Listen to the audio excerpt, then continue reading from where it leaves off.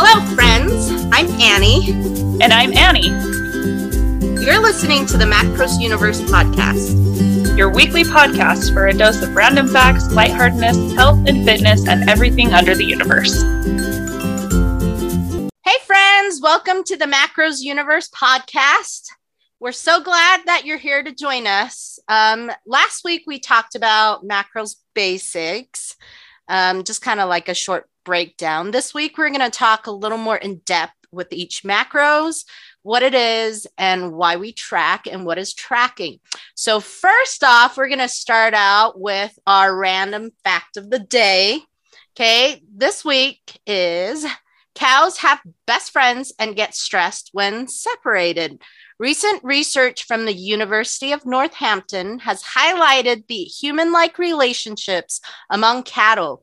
The research found that cattle have selective friendships and experience significantly less stress when they are hanging out with their mates. So what do you think about that, Annie? I mean, isn't that true for all of us? We experience significantly less stress when we're hanging out with our mates. Oh, yeah. Yep. Well, it's interesting that they have selective friendships because, I mean, if you think about a lot of times we have friends, right? Well, and then let's go back to the word friends. I feel like there should be a broader, we need more words than just friends, right? Because you got the friends you went to high school with, and you got the friends in high school that you knew, and you got the they're more acquaintances, right? And then you have your best friends that you pour your heart and soul out. And then you have the friends where you pretend to be friends, but you're secretly you wish you didn't have to hang out with them, that type of friends. I mean, they're all friends. You should have the friend that your mom was you should be friends with this girl. And you're like, exactly. I don't want to, but fine, mom. Or then you have your family members that you're forced to be friends with and forced to love them. Just kidding. I love my family. But I feel like there should be and I just realized I'm saying the word like a lot. There should be more words that describe different friendships than just the word friend. Anyways. That's interesting. I don't know other languages well, but I do think that it's interesting that there are other languages have more words for things than we do. Yeah. As I have a friend from Brazil, and I remember her saying one time, there's I'm sure I'm getting this wrong, so nobody quote me on this, but there's 15 words for the word love. There's the love you have for your child, the love you have for your spouse. Love isn't just love, right? But we're love. Oh, I love pizza and I love my husband. We all know that it means different things. Yeah. And so it's the same way with friends, right? Friend means different things in a different context. Yeah, totally. Well, and then it says that the cattle have selective friendships. How often do we select our friends, right? Sometimes we feel like we have to be friends, but if you think about it, if you're in a toxic relationship and your so-called quote unquote friends aren't really serving you, then maybe it's time to be a little more selective, like the cattle, so that you're happier, right? Yeah. How much do you feel like that's true for you now? Do you still feel like you have people that you feel like you have to be friends with? Because I feel like that might have been a thing more when I was younger, but now I'm I don't know. Maybe now I just don't have friends. I mean, I'm a hermit at home the whole time. After COVID, it's what are friends? No, I'm kidding. I do have friends. But yeah, I feel like the older I get, it's cattles, they have selective friendships. And I think that's a good lesson to learn from them because we can always choose our friends, especially if you're in a toxic relationship. If your friends aren't serving you good, then there's nothing wrong with finding better friends that will uplift you and help you feel more positive. Yeah. And I also think that it's a good reminder to be if your expectation is that friends are uplifting you and serving you, then you better make sure that that's what you're bringing to the relationship as well. I wonder how cows select their friends. It's interesting. Are they cows at the same spots? I don't know. Which which cow produces the most milk? You have pointy ears and you have rounded ears. Yeah, it would be interesting to know, like some of the science or whatever, but behind how they form that bond. Hey, there's your next research project. Anyone want to go get a master's or PhD and do the thesis on that? on how cows form friendships. Maybe a farmer knows. I don't know. That is hilarious. Okay, well, let's move on. So let's do a quick recap on what macronutrients are. So macronutrients are nutrients that you use in the largest amount. So macro means big, that the body needs for energy and to maintain the body's structure and system. So the most common macronutrients that we talk about are proteins, fats, and carbs. Proteins contain 4 calories per gram, fats 9 calories per gram, and carbs 4 calories per gram. And that, again, macronutrients are measured in calories, which is basically a form of energy. Anything you want to add, Annie? No, I think that's great. All right. So for our podcast this week, we're going to kind of break down each macronutrients a little more into detail. So I'll start out by talking about protein. Okay. What are proteins? Well, protein is basically, okay, fair warning, I'm going to get all nerdy and sciencey again. So. Yeah. And I guess maybe we should just kind of say that up front. Like, this episode is probably going to be fairly scientific-y and nerdy. And so just be warned, like, it's kind of a crash course, deep dive into macros. Totally. And, I'm a science nerd, so I love stuff like this, but not everyone is. So if you don't like this stuff as much, just kind of tune us out like you tune your parents out. Don't tell them I said this. Okay, let's start out with protein. What are proteins? A protein is basically a chain of amino acids consisting of carbon, hydrogen, oxygen, and other compounds. Proteins are present in all living organisms and include many essential biological compounds such as enzymes, hormones, and antibodies. So proteins, again, are made of amino acids. And so when more than one amino acid is chained together, it's called a polypeptide.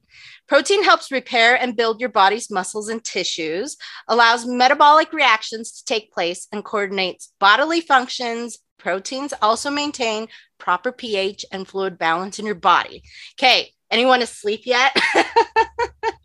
Well, basically, long story short, proteins are very, very important to keeping our body running the way it's supposed to, right?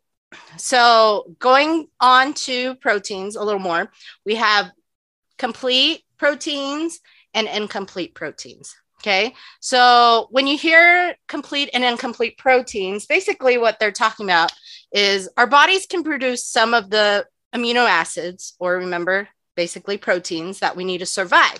Now, those that our bodies can produce, those are called essential amino acids, and they must come from the foods we eat. So essential meaning that we need it to survive, and our bodies can't produce it on its own, and we have to eat the protein. Okay, so of the approximately 20 known amino acids, 9 of them, and I'm not going to tell you the name. If you're interested, you can look it up. I won't butcher them all for you. Okay, 9 of them can't be made or modified by the body and has to come from food. Okay, and then any of the foods that contain these 9 essential amino acids are called complete proteins. Any of the foods that's missing one or more of the essential amino acids, they are incomplete proteins. Still with me? Okay, if I hadn't lost you already, let's just say, so amino acids, they're basically like Legos, right? And polypeptides or proteins, they're just different Lego shapes that your body creates. And remember, amino acids are like the basic Lego blocks. And when you build those blocks together, you're chaining them together, you're making different types of protein. Now, when you eat a complete protein, let's just say that protein contains all the colors of the Legos, like amino acids that you need to build a Lego rainbow, right? So if you eat an incomplete protein, you're missing certain colors. So like maybe you're missing a yellow or a green to make your complete rainbow. So when our bodies have all the essential amino acids or all the Lego rainbow pieces, you know, it could build that complete rainbow, but it can also take down that Lego rainbow and build it into something else. Like if you want to build a rainbow rabbit or a gray and black jet plane, I don't know what you want to build. You get the idea, right? Okay. Studies have shown that there are around 20,000 different proteins in our bodies, or in Lego terms, 20,000 different Lego builds. I think it's amazing what our bodies can do. Anyways, that's awesome. Asleep yet? No, you're doing great. Keep going. Animal products tend to contain complete protein and plant-based products tend to be incomplete proteins, but it's not black or white because quinoa, buckwheat, and soy, they're actually complete proteins, and collagen, you know, which is a source of protein, is actually an incomplete protein. Yeah, good. And so just because a protein source is incomplete or complete doesn't make it good or bad. It's just that you kind of have to know if you're going to have an incomplete protein source, it would be good to pair that with something else to form that complete protein. And actually, even with a vegetarian, that's one of the reasons like why rice and beans can be helpful, because the combination of the two will make a complete protein source. And so just as that reminder, going back to that Lego analogy, when you have all of those pieces together, your body can build it into something that it needs. Whereas the bits and pieces, it's great. It's still part of the picture, but your body isn't going to be able to build in the same way that it would with that complete protein. Perfect. So how much protein do one need every day? The recommended dietary allowance for protein is 0.8 grams per pound of body weight. 0.8 grams of protein per pound of body weight. This is the amount that you need to meet your basic nutritional requirements, or the amount recommended to keep you from getting sick. But just know it's not the specific amount you're supposed to eat every day, because, you know, some people are taller than others, some people weigh more than others, right? So just because that's a recommendation doesn't mean that's, you know, a black or white, I have to eat 0.8 grams of protein per pound of body weight every day. So for instance, if you want to find your specific recommended protein intake, it's going to depend on what your goals are. So are you looking to build muscle? Are you looking to lose fat, maintain your current physique? Are you a vegetarian or vegan? So all those questions, it's going to depend on the answer, and your protein intake will change accordingly. So in general, the protein intake range can be anywhere from 0.5 grams of protein per pound of body weight if you're a vegetarian, to 1.2 grams of protein per pound of body weight if you're a bodybuilder or you're going through specific training. Yeah. So anything else you want to add, Annie? No, I think that's great. I think it's important to remember that there's the different recommendations depending on your goals. And then there's also keeping in mind, like, what's going to be enjoyable for you as well, because maybe someone says like, oh, if you're trying to build muscle, you should eat around that 1.2 grams per day, but you're like choking down protein all the time, and that's not enjoyable for you. It would be better for you to find a range of protein that feels more doable than to try to choke down that 1.2 grams because you're trying to build muscle. Exactly. Totally agree. Okay, so now we're going to talk about carbs. So they kind of get a bad rap. Carbohydrates. You'll notice on nutrition labels, a lot of times now it says total carbs and net carbs. So what your total carbs are is the total amount of carbs, and in grams, right? Nutrition labels speak in grams of food, which works great when you're trying to macro count, because that's what you do anyways. You follow it by grams. So your total carbs are the total amount of carbs in your food, and the net carbs is the amount of carbs in the food minus fiber. And one of the reasons that when we take out the fiber, so fiber is a form of carbohydrate. It's a complex carb.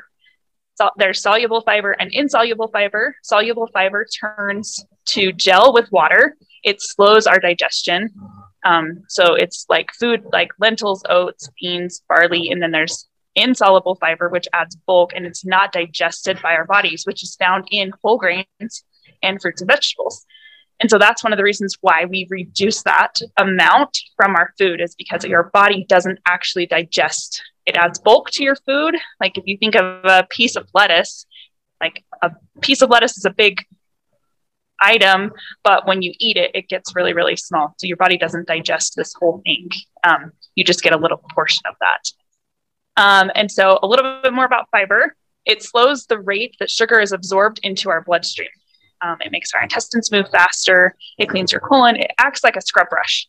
And so we want to try and aim for, there's different amounts of this, but recommendation, again, kind of going back to what Annie said before, there's kind of the recommended amounts of fiber. So between 20 and 35 grams a day. It can be higher, it could be lower. But if you are, particularly if you have carbs set lower, you're going to want to aim for a higher fiber intake per day to make sure that you're still getting all the benefits of fiber, helping to clean out your colon and do the things that it's supposed to do. Also, I don't remember if I said this or not, but helps your body, helps you feel full. That's one of the things that it does too. So, okay. See, so we can bust the myth where carbs are bad because fiber is the type of carb, right? Right. Well, and I think carbs get a lot of bad rap for a lot of different things. And one of them is because, like, a lot of times when people think about a carbohydrate, they're thinking of like donuts or cookies or cakes or things along that, which, yes, those are carbohydrates, right? But fruits, vegetables, whole grains, those are also carbohydrates. So carbs are a quick and easy source of energy for our body. Our body can break it really quickly into glucose. It's easy for our bodies to turn carbs into immediate energy for our body. And so simple carbs are like an immediate boost of energy. They break down really quickly, and complex carbs are a smaller dose of glucose over a longer time. They digest. So those complex carbohydrates are going to be your fruits and vegetables, which also have more of that fiber in them. So they're digested slower by your body. They keep you full for longer, but one way or another, carbohydrates are quick and dirty or quick and easy energy for your body. And that's one of the reasons why our bodies need carbohydrates. We can use other things like protein or fat for energy in our body. It's a longer process for our body to get there. That's one of the things that people will notice when they're doing keto. They can cut their carbs down pretty low and they still have energy, but a lot of times people will report what they call the keto flu, where they have really low energy for a few days. And it's because your body is switching systems. It's used to using carbs. It's quick and easy for your body. It likes to use carbs. It burns through them super fast. So anyway, just that's kind of like a breakdown on carbohydrates. Do you want to add anything? Love it. You did a great job. Thank you for that. Yeah. Okay. All right. That. We are going to talk about fat. And it's interesting because, you know how we were talking about in Brazilian, right? There's so many different ways to say love. Yeah. Yeah. So, you know, I was just thinking because my family is from Taiwan, and so I speak Mandarin growing up. And fat, like in the English language, fat has so many meanings, right? You know, you're talking about fat in foods, you're talking about fat in your body, you're talking about, you know, like how fat someone is, right? Like we use the word fat in so many different things, but in like Mandarin, the word fat there's like different words for it. So like when you're referring to someone who is like heavier in weight, like we'll say, oh, someone is fat, right? That's a common phrase that we hear. So in the Chinese language, the word that's used is pang, right? And then I just said, right, like you should know that. Come on, Annie. Is that what you said? Pang? Pang, yeah. Okay. Well, and then, so pang is like someone who's, you know, a little heavier, but when someone is obese, or like when you're talking about like, you know, I'm thinking of like pork fat, like that thick layer of fat.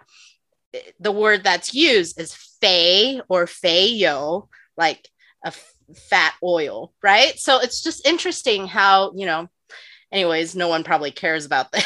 No, I think that's super interesting, but that does bring me back to the original. So is there other words for love in Mandarin, or is it like love? Is love, or is there like love of a child, love of a spouse, love of food, whatever, you know? There probably is. Right now I'm drawing a blank, because when you say I love you in Mandarin, it's 我爱你. So I is love, and if you say I like you, it's 我喜欢你, because 我 means me, and then 你 is you. And so love generally is I. But I'll have to think about that and come back to you next week. And you don't have to put any of this in the podcast. No, I think it's great. I mean, that's one of the things that's been so interesting to me throughout, like, learning stuff about transformational coaching anyway, is language, right? And the words and the meanings that we associate to words. So anyway, that's a different podcast for a different day. But just interesting to know that even throughout this podcast, there are several different words that we've talked about that we have several different meanings for one word. Yeah, exactly. Ooh, we should do our next podcast on mindset. Yeah, definitely. We'll talk about that more on language and mindset. That's a good idea. Okay, back to the topic on hand. I am going to talk about fat in English, not in Mandarin.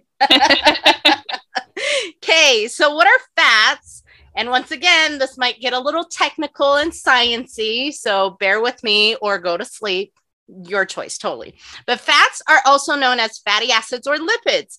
Fats are made of 3 molecules joined together called triglyceride, which are made of hydrogen, carbon, and oxygen. And it's called a triglyceride because of the way fatty acid is shaped. So I like to think of it, very overgeneralized as a 3-legged jellyfish. So you got the head, which is made of glycerol or glycerine. And then you have 3 chains of fatty acid, jelly legs that you can call it. And then just like protein, our bodies can make some fat, but the ones our body can't produce and can only be obtained by eating, they're called, can you guess? Essential. They're essential. There you go. Essential fats, right? Just like essential proteins, these are essential fats. Good. Essential fats include omega-3, which is commonly found in fish and flaxseed, and omega-6, which are found in nuts, seeds, corn oil, etc. Okay, so let's go to why do we need fat? Okay, we need fat because it helps keep our skin and heart healthy. So, smooth skin. That's a big contributor, if we have enough lipids in our skin. Fat helps with vitamin absorption like vitamin A, vitamin D, vitamin E, and vitamin K. So all of these our bodies can't absorb unless there's fat involved. Unsaturated fats also help lower levels of LDL, which is a type of cholesterol. And fat also adds flavor to our foods and keeps us feeling satiated after a meal. Any fat that's not used by your body's cells or turned into energy is converted into body fat. Likewise, unused carbohydrates and proteins are also converted into body fat. So there are 3 main types of fat in the foods you eat. So the first one, we have unsaturated fats. They're plant-based fats, commonly known as quote unquote healthy fats, and are liquid at room temperature. The second type, it's saturated fats. These are animal-based fats, commonly known as quote unquote unhealthy fats, and are solid at room temperature. And the third type is trans fat. And there are some naturally occurring trans fat. Most of the trans fat comes from commercially prepared processed foods, and they are also solid at room temperature.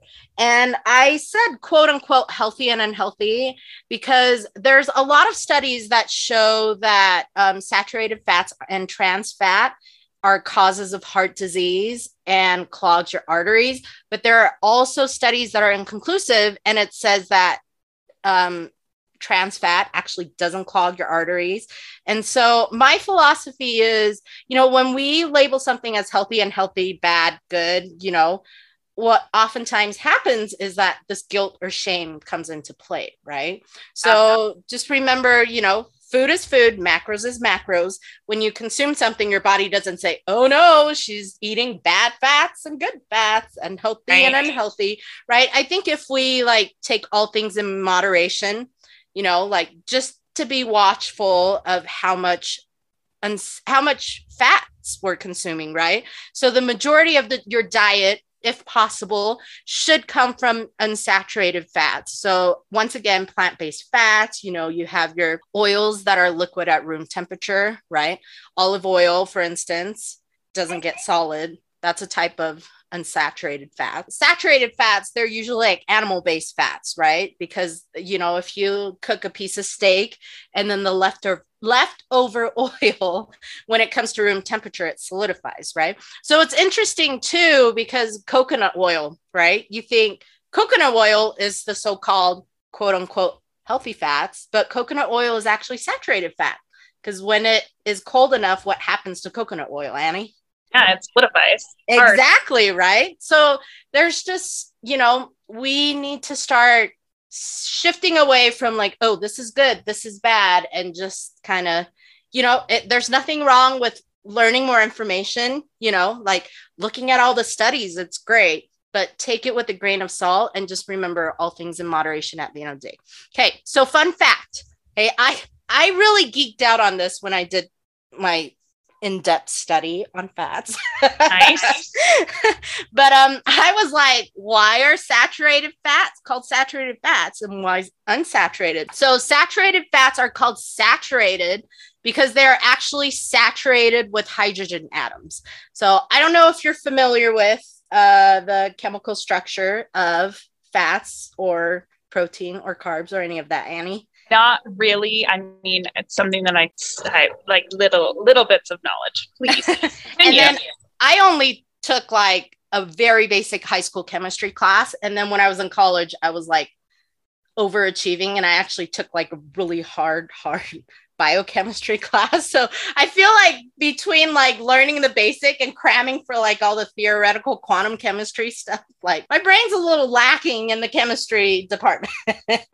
But I thought this was interesting because so saturated fats, it's so tightly packed fats that at room temperature it becomes solid, and like unsaturated fats are less compacted. So like going back to the hydrogen, am I losing you? Is this No, like... You're good.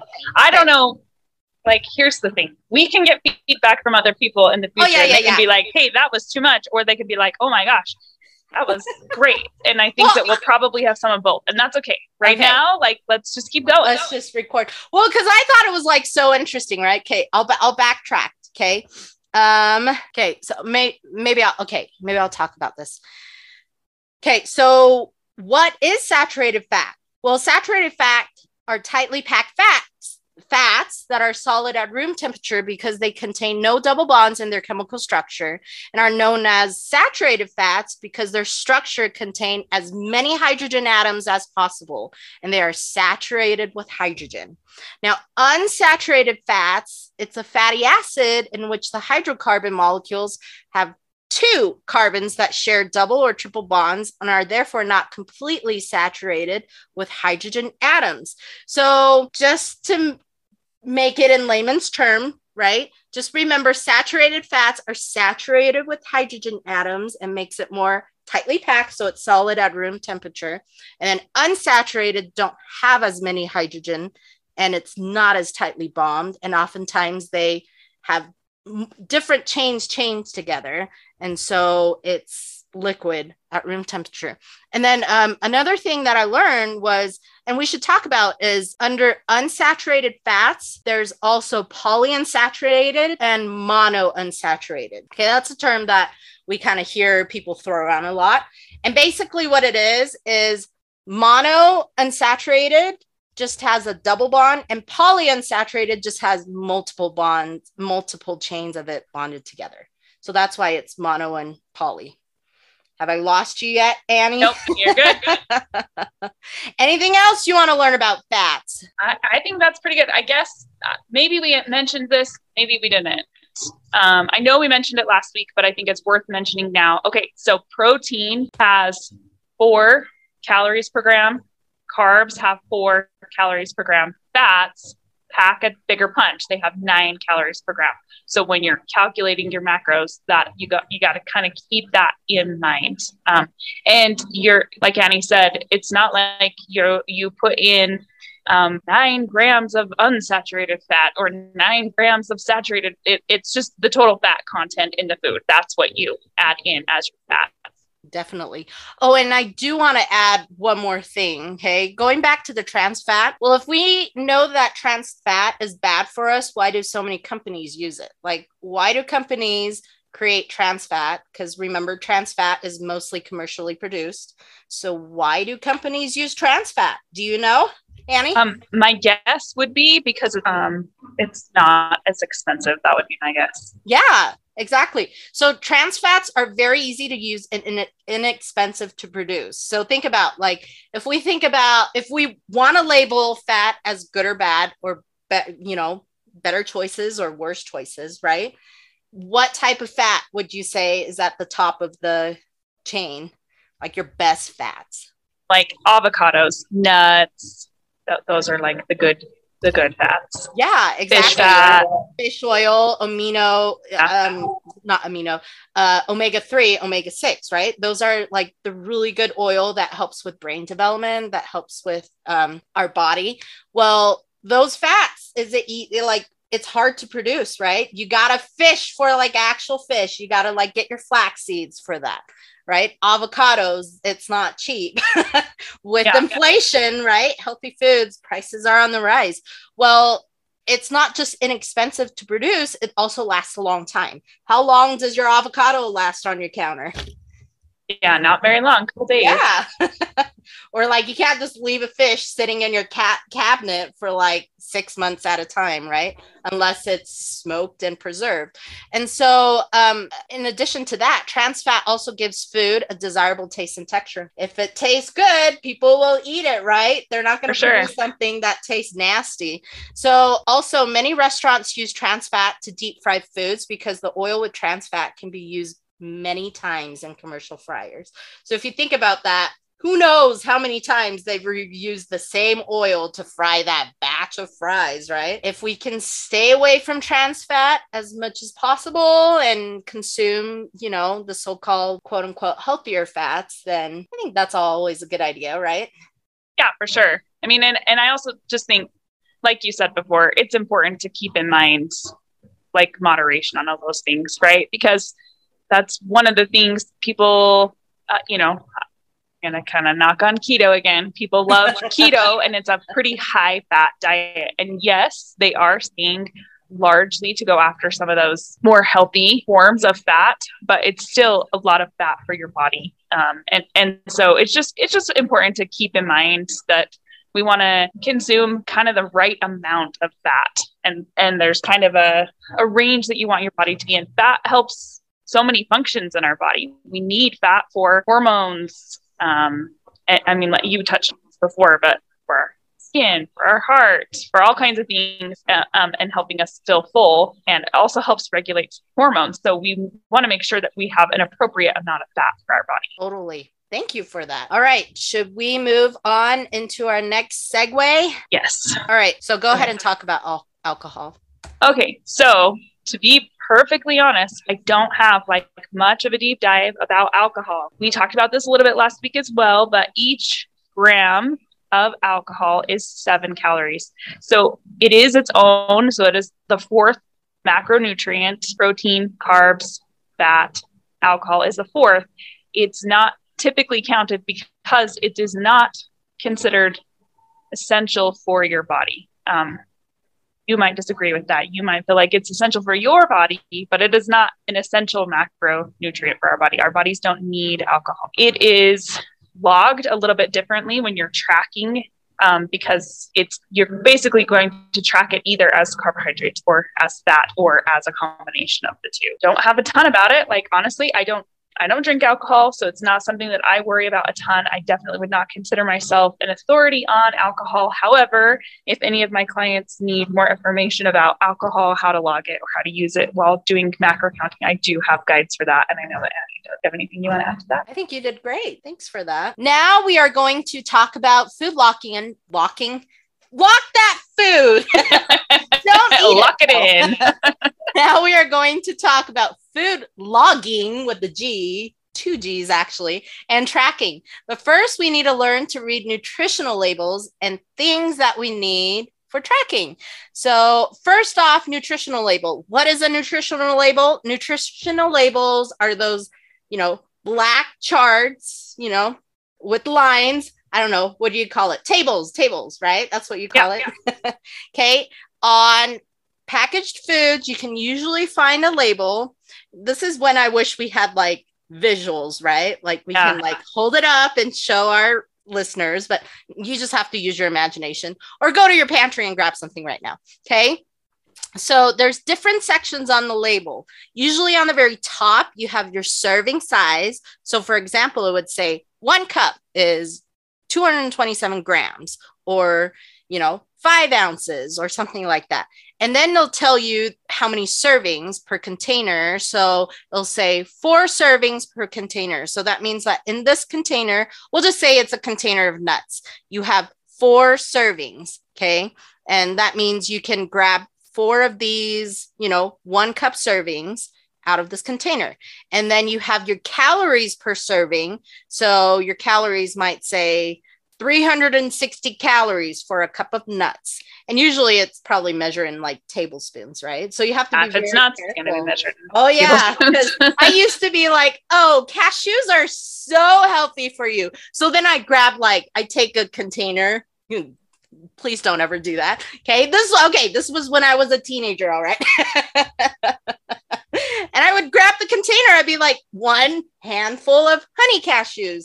Oh, it's good for me. I'm going to eat another handful of honey cashews. Right. So the serving size would say like 2 tablespoons and it's like 80 calories. And I'm like, it's only 80 calories.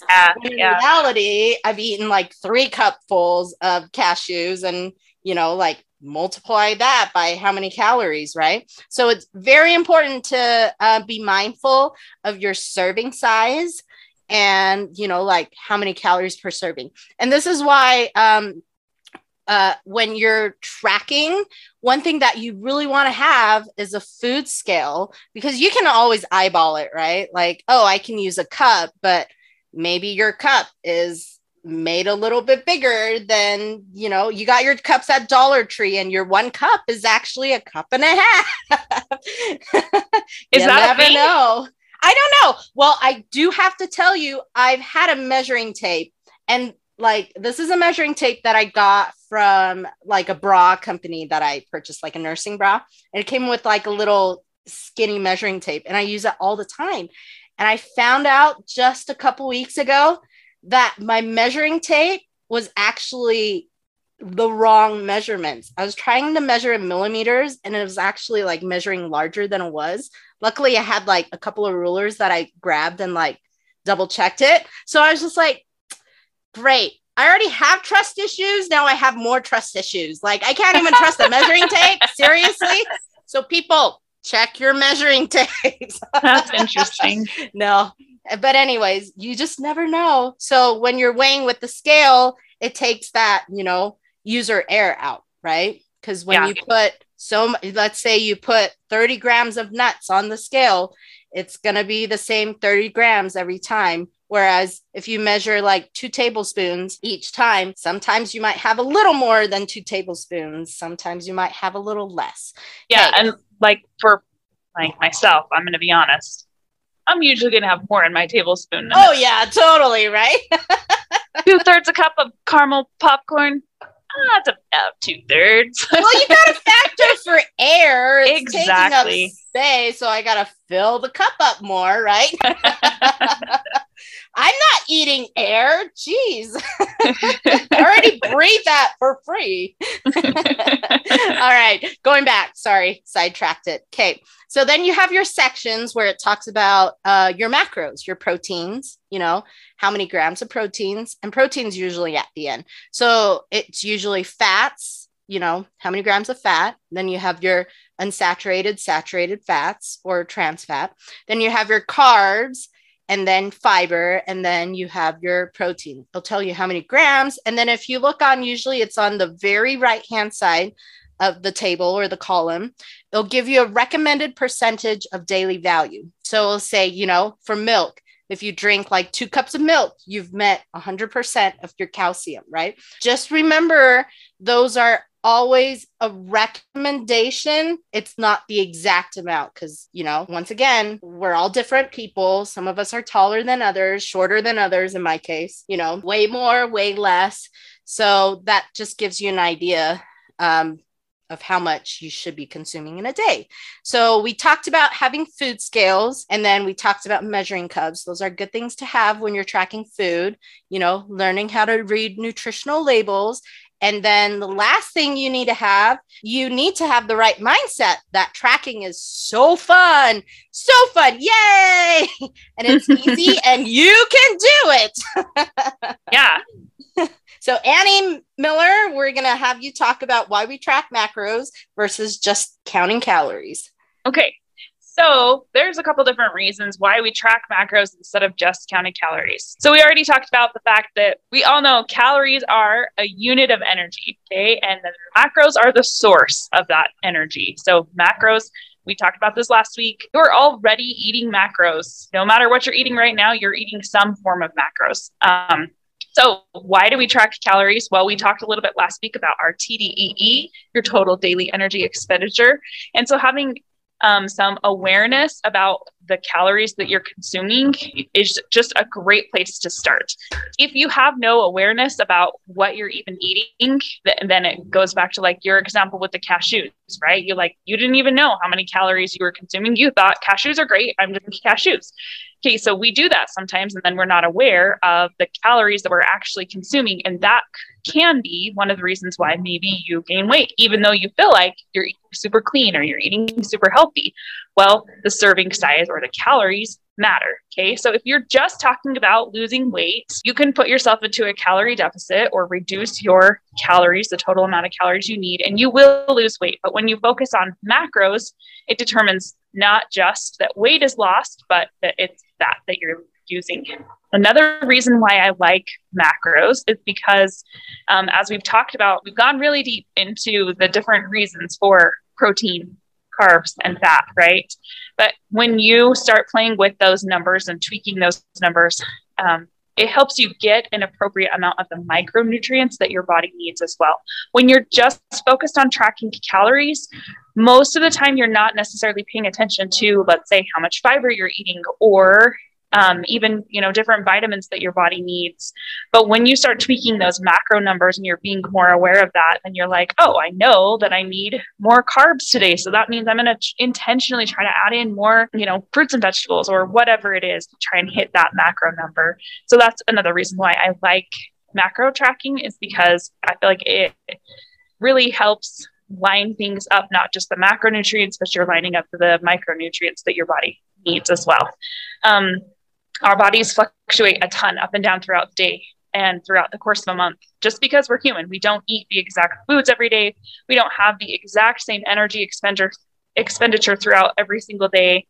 We don't have the exact same sleep or stress or whatever. So our bodies are going to fluctuate up and down, depending on our food, depending on our bowel movements. There's so many different things that cause those fluctuations. And so tracking macros can just kind of help you be a little bit more mindful about what's causing those fluctuations up and down in the scale. Cutting out carbs is something that people typically see really fast weight loss when they cut out carbs. And the number on the scale drops really fast, but that's partially because, like we talked about last week, carbs hold water. So you're losing water weight. And typically speaking, most of us are actually, when we say we want to lose weight, and we talked about this a little bit last week too, so sorry for any repeats, but what we're typically wanting is actually fat loss on our bodies. We like really weight loss. We want to lose fat, most of us. And so having a higher protein diet, which is typically what macro tracking does, you're being more intentional to increasing that protein in your diet.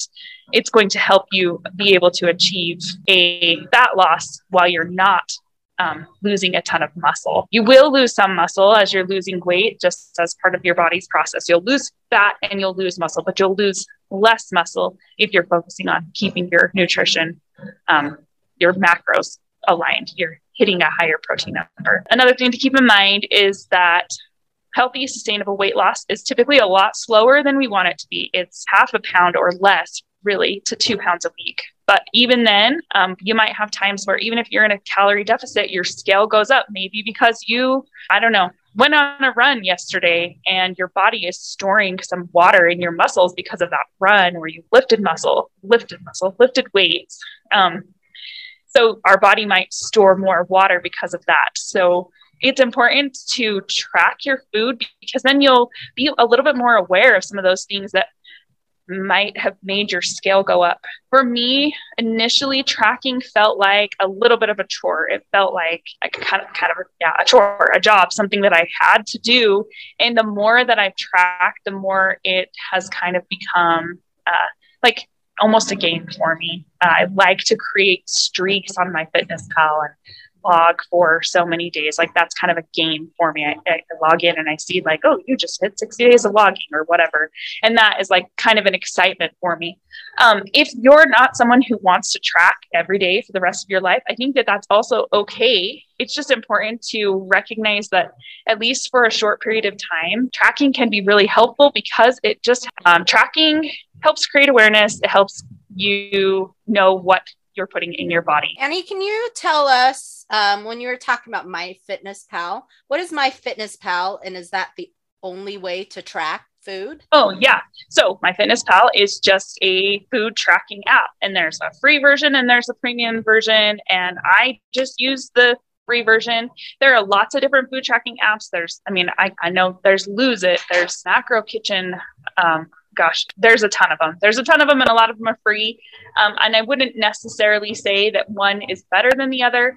You can even use like Fitbit. If you have the Fitbit app on your phone, you can use that to track your food. The reason why I like MyFitnessPal is because it has a really large food database. And so that makes it really easy to track. Another important thing to recognize with tracking is that it is an estimate. You might notice, especially when you start tracking macros, that your calories for the day and your macros might not necessarily line up, because maybe the nutrition label rounded up or rounded down, and you're like, oh, this has 9 grams of fat, but the calories say that it's only this many calories. Anyway, so the nutrition label is a tool to use.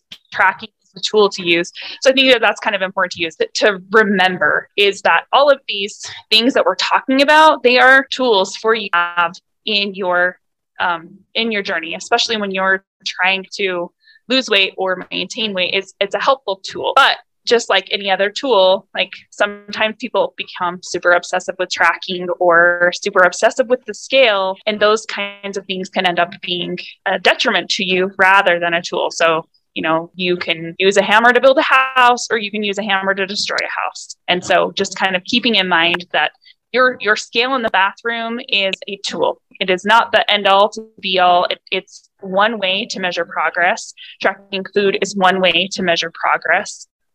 Taking measurements, taking photos, tracking your sleep, tracking your water intake. Those are all great ways to just collect information or data about what's actually going on in your body. And it might sound like a lot if you're going from never tracking food before, and now you're like, hey, now I have to track calories, and I have to track macros, and I have to track my sleep. And whoa, this sounds like a lot of things that I have to keep track of. And the great thing is, a lot of apps that you have might already be tracking some of those things for you. But if you start paying attention to them, you can just make more intentional choices. That was a lot of word vomit. Sorry. No, you're good. And it's important to know that if tracking everything is too overwhelming for you right now, you can always just start with tracking calories, right? Yes, for sure. Most people know what calories are. You see the nutritional labels on top of the day. The recommended calorie intake is what, 2,000 to 2,500 or something like that, or 3,000, right? Yeah. So just start tracking your calories. Be mindful of what you are eating in a day. You might think you're only eating 1,800 calories when in reality, you're actually consuming 2,800 calories, right? So that's a good place to start. And also, can you tell someone how they can find out how many calories and macros they need to eat in a day? So there's tons of free online tools that you can use. So you're going to use your TDEE.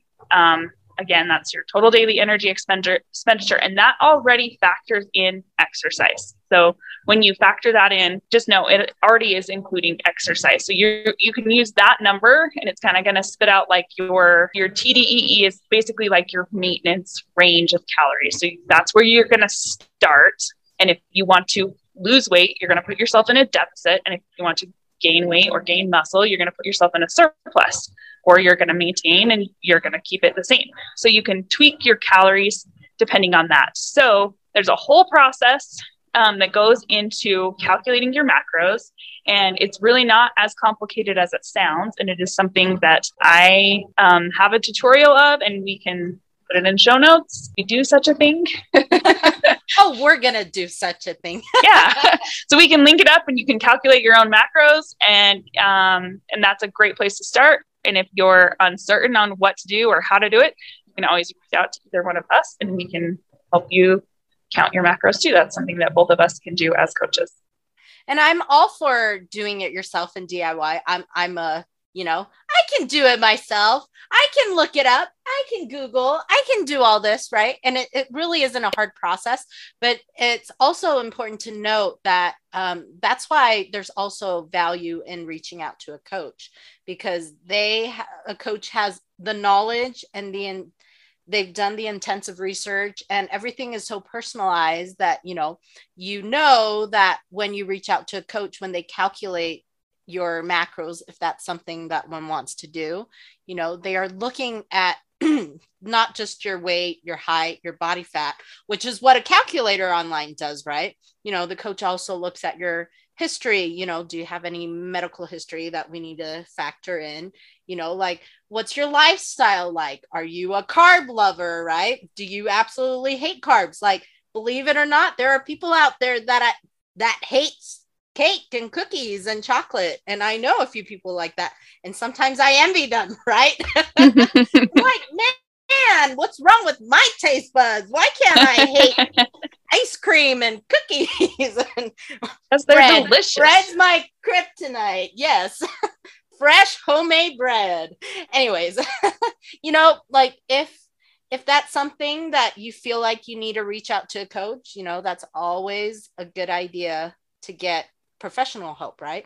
We don't, we can all diagnose ourselves on WebMD or whatever it is called, but we still go into the doctor, don't we? So, fitness, there are a lot of great coaches out there, and there are a lot of not so great coaches out there, right? So maybe we should do another podcast on, things to look for in a nutritional or fitness coach to help. Yeah, that's a good idea. Yeah. All right. But so I think that pretty much does it. So just super quick recap. There's lots of information. Oh my gosh, I was kind of froze. Super quick recap. Protein, fats, carbs, fiber, alcohol, food locking, tracking. You might be asleep for most of it and you might be awake. Kudos to you if you hung in there and listened to the whole podcast with us today. But we really do appreciate you guys being here with us. And we enjoy, talking about fitness and nutrition and everything else under the universe. That's right. Thanks for listening.